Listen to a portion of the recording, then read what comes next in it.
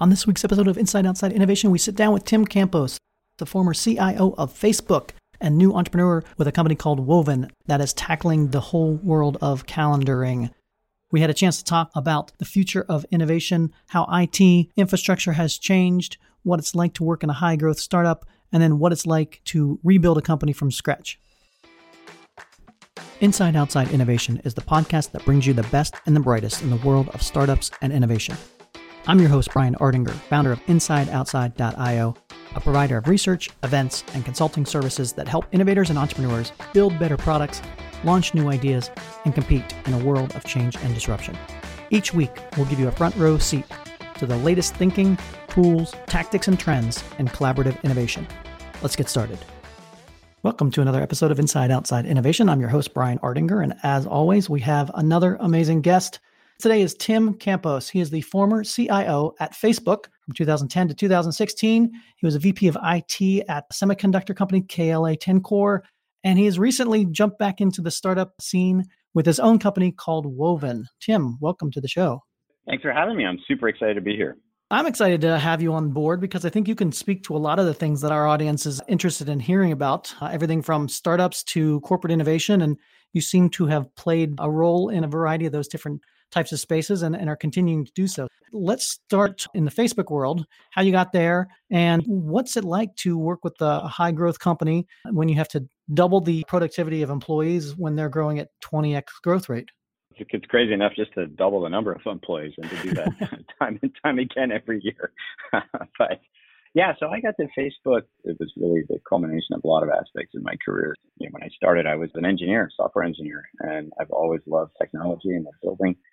I spent the first half of my career in software engineering and then got exposed to IT at a startup when I was working at a software as a service company. And that really taught me two things. One, what you build and what people use, there's different perspectives of technology as you do that.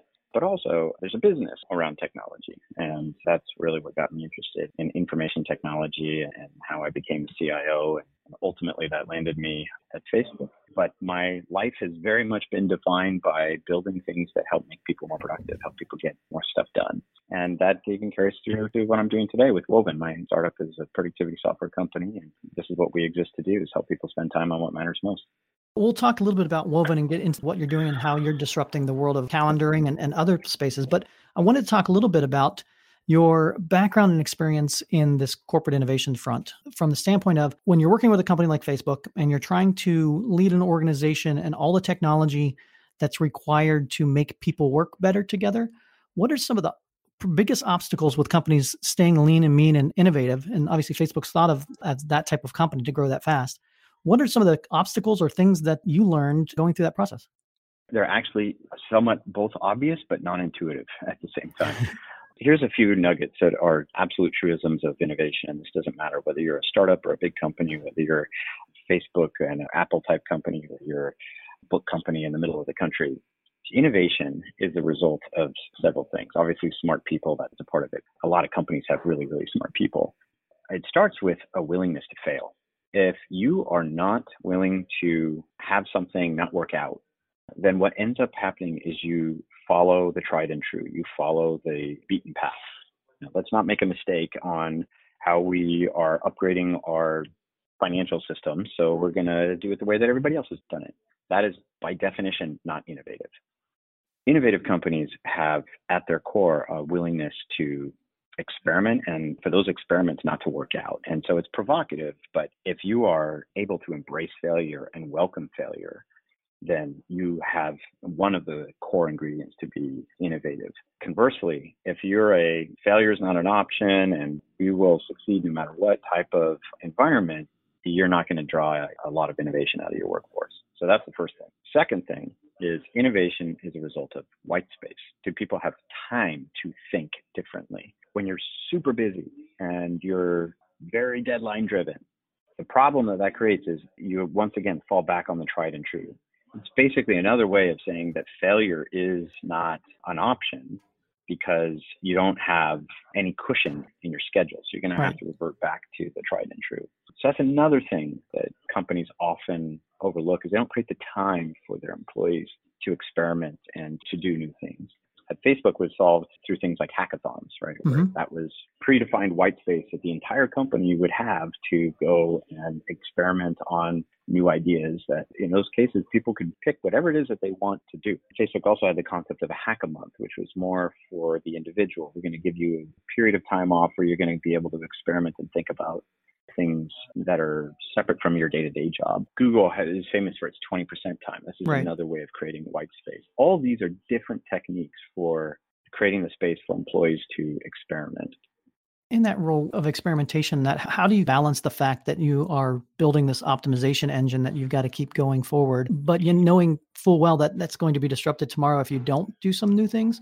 How do you incentivize the folks? Is it something that has to come from the Zuckerbergs and the people at the top pushing that down, or is that something that can be created at the grassroots level?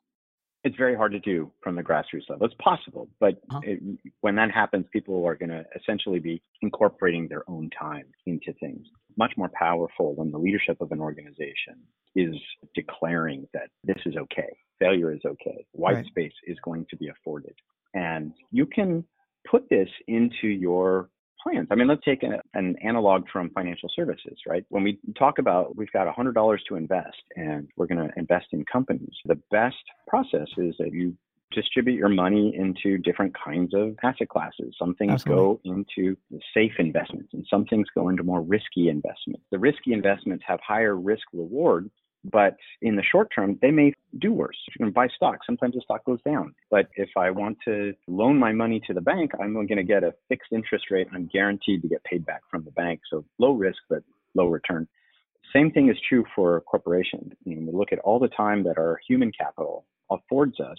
We can take a portfolio approach. And I'm not advocating that companies put at risk all of the things that they do, just that they carve out a little bit of extra space. There's a good return on this. We can see this with the performance of venture capital funds. Again, to take another analog from financial services, why do venture capital funds like Andreessen Horowitz and Battery Ventures exist? It's because there's a good business in investing in these experimental things. In their case, those experimental things are called startups. And everybody knows that most startups fail. Most startups don't achieve their objectives, but the ones that do produce so much incremental value that more than pay for everything else. And you just never know which ones are going to be the at the early stages, you can't pick, succeed. Right? It's really, really hard. And the only way to then be able to get that is to experiment with a lot of different things. Hey, listeners, I wanted to pause this episode for a brief word from our sponsor, Husch Blackwell. Get Started Omaha is the premier startup event for the Omaha startup community, providing an opportunity for startups, investors, the business community, and others in the entrepreneurial ecosystem to come together to celebrate Omaha's startup scene. As a supportive member of the startup community, Husch Blackwell is proud to be this year's presenting sponsor. With prizes for each of our industry track winners and a final grand prize, over $75,000 in cash and in-kind services will be awarded in support of the startup community. We're looking for startups, sponsors, and everything in between to help make this event a success, and we hope you'll join us. Learn more at www.getstartedomaha.com. Now back to the show. I'm curious to get your insights on how the world of IT and technologies have evolved. I think back 20, 30 years ago when I was in this space working for Gartner, and that technology was a vertical. It was something that worked within the organization and it was its own deal. Now it seems to be like, obviously technology is eating the world, software is eating the world, and it's much more of a horizontal function. What are your thoughts and insights on how the world of IT has changed, how the world of IT and engineering has changed, and what do you see happening in this space? You gave a pretty good summary, and I think this has actually been a long-term trend from the 80s when things like mainframes were permeating our work environment to the 90s when we started to move towards client-server, and then you have the internet. And there was a little bit of an overinvestment in the internet that also coincided with Y2K and a big problem that we had to address there. So then you kind of had a hangover in the first part of the decade in the new millennia. Still, the technology was continuing to evolve, and with cloud computing and then software as a service and then things like mobile devices and smartphones really permeating. And what that has done is it's just continued to open up new opportunities to use technology to drive value. And what we have seen with businesses is you have gone from businesses that in the 80s could have easily been run without hardly any technology at all, to now today, even the most mundane of businesses, you could be running a farm, a dairy farm in upstate New York. You're still using tons and tons of technology to get more efficiency out of your business. And all businesses are sort of like this. So IT and information technology has really permeated all aspects of our lives. And that's going to continue. Let's look at what the new trends are. You have things like machine learning and artificial intelligence, which means that we can ask computers now to do things which are more fuzzy, softer in nature. Where in the past, we had to code it, if this, do that. Now we can teach the machine some general rules and have it figure out a bunch of stuff on its own. That expands what we can use technology to do. 5G networks. Most people don't really understand what this technology is and what it's going to mean. But at the end of the day, it's going to make more devices connected. Right. We already see some of this. Cars are connected. Sometimes refrigerators are connected. Right, Lights are connected. We're going to see even more, just an order of magnitude explosion of devices connected. And then in the distant future, you have this really, really, really amazing technology with quantum computing that's coming our way that is going to transform how we use technology. And it's even hard to envision what that impact will be, because just a few years ago, that was like a fantasy, to be able to do things at 1,000 or 10,000 or 100,000 times the speed as what our computers can do today. But now it's starting to become a reality. And within our lifetimes, we'll see that technology penetrate. And so as the technology continues to evolve, it changes business. It changes what it is that how we want to use technology. And this can disrupt certain industries. Like healthcare is one, which is in the process of being disrupted. That's going to be a very different universe in 20, 30 years. It's already happened for news. We've seen what you're doing today with a podcast wasn't possible in 1995. You would have to have millions of dollars of startup capital to build a radio station or a production studio and all this stuff, which now you can do, which allows your business to be 100% focused on content and creativity and not the infrastructure. Yeah. So technology has permeated this, what we're doing right now. Yeah, access to market, all the fun things. I think it comes down to, and it's a good segue, to productivity tools and, the ability for the average Joe, so to speak, to be able to engage and work with and use technology in different ways. The whole no code movement, for example, the ability for individuals to have more of a say in what they're doing, how they're building it. And it fits into what you're building in your next phase of life here with your company, Woven. So why don't we talk a little bit about what Woven is and where you see this change in productivity tools and the democratization of innovation?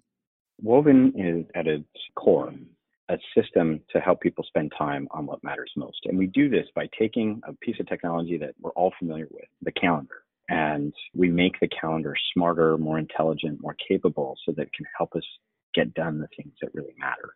Why is this interesting? One of the truisms, like fact, is that time is fixed. There's only 24 hours in a day. And it doesn't matter who you are, how well off you are, you cannot buy more time. Mark Zuckerberg, one of the richest people in our country, has the same amount of time that you and I do. So what defines us is how we choose to spend that time. There is no good or bad on this. Not everybody wants to be Mark Zuckerberg. Some people want to be amazing philanthropists. Some people want to really give to their community. Some people want to be amazing parents. But they become that by choosing how they're going to spend their time. An amazing parent is not going to spend all their time traveling away from their family. What we've built with Woven is a way for people to start using this technology, the calendar, to solve these problems. Now, today we're focused on a very simple idea. How does stuff get on your calendar? Because your calendar, if we're going to use it, it needs to be easy to use. It needs to be easy to put all of our time on the calendar. And scheduling events with other people is really complicated. It takes a lot of time. I want to meet with you. You want to meet with me. We don't know when each other can meet. So we end up writing emails and sending text messages. And it's just amazing how stuck in the Stone Age we are. So really all we're doing with Woven is we're bringing this to the modern day. We're making it possible for people to link their calendars temporarily so that I can share a portion of my availability with you, not my entire calendar, but my portion of my availability. And you can then pick the time that's going to work for you on your calendar. And if we're both Woven users, Woven will automatically fuse that so that the times that you're looking at are only the times that work for both of us. And it's a huge time saver. We can schedule meetings with literally 1/10 the level of effort. I am as busy, if not busier, than I was at Facebook, and I still don't have an executive assistant.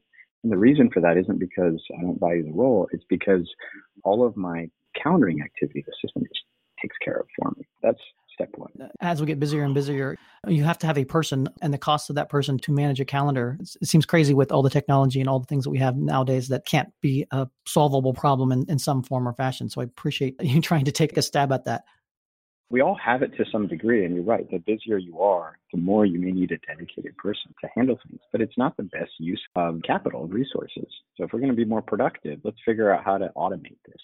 And there's a bunch of basic things that machines can do today to help us with that automation. And essentially, we've just built that into Woven to make scheduling easier. Let's talk a little bit about how that works. My understanding is the holy grail of calendaring would be something that would analyze your schedule, your locations, your commute times, your meeting habits, and take a look at that and say, here's the best way to allocate that time or use that time. Talk a little bit where you're at now and where do you see the vision of Woven going? That is the holy grail of calendaring. But one thing that people sort of overlook is that you don't have to go from A to Z all at once in order to create value. Let's take an analog with cars. The holy grail of cars is that the car will drive itself. Right. And we have a company called Google, which has been for the better part of a decade and a half working on self-driving cars. And they have the smartest people in the world doing this. And yet they still don't have a self-driving car that we can utilize. We still don't have a self-driving car, but we can have a car that has cruise control. That we've had cruise control for 20 years. Tesla has made it possible for us to have a car that will stay in a lane on the freeway and do some basic self-driving capabilities. Yeah. Woven is basically the same idea for your calendar. It's really, really hard to build a calendar that is going to be an exact clone of your brain, making all the decisions of should I take this meeting conflict or not. But it is not hard to solve some of the basics of I'm free next week at these times. Let's share that information with somebody else in a way that they can quickly and easily consume. And that's what the product does. And it does it by a couple simple ideas. One, you teach Woven what kind of events you have. For example, a coffee meeting shouldn't be at 6 o'clock at night, and it's going to be at a coffee shop. Date night with my wife is in the evenings on specific days. Woven can learn what those things are, and as it's taught these things, then I can just instruct it what to do. Woven, can you please offer coffee times to this person? And those are just a couple of simple ideas that we have built in the system to make it so that people don't have to spend time getting things scheduled. Now you're an entrepreneur back into the early days of building a company from scratch versus the days with a startup like Facebook is high growth and venture capital and all these fun things. So now you're probably back to a smaller team and more control and everything along those lines. What's the difference and how are you seeing your life change from going from a big company to a small startup? Some things are absolutely no different at all. There's a lot of aspects of Facebook's culture that we love and we've brought into our company. Larger organizations are about, the biggest challenge is getting people to sort of beat to the same drum, align and coordinate, hundreds, thousands, sometimes tens of thousands of people to go in the same direction. Startups don't have that problem, but they have something very different, which is it's not so much about coordinating people because you don't have that many people to coordinate, but you have to experiment because you don't know exactly how your technology is going to work and whether you've even built it right. So you have to really move very, very quickly. That's probably the biggest difference is moving from an environment where it's all about communicating and coordinating with employees to more about experimentation and learning and innovation. If folks want to find out a little bit more about yourself or about Woven, what's the best way to do that? We'd love to hear from them. I'm on Twitter at tcampos. And if you want to learn more about the product, woven.com. And we are also in the iOS and Mac and Windows application stores. You search for Woven or just do a Google search for Woven and you'll find us. Excellent. Well, Tim, I appreciate you spending the time with us to talk a little bit about IT and innovation and all the things that are happening in this world. And I look forward to hearing good things in the future. Awesome. That's it for another episode of Inside Outside Innovation.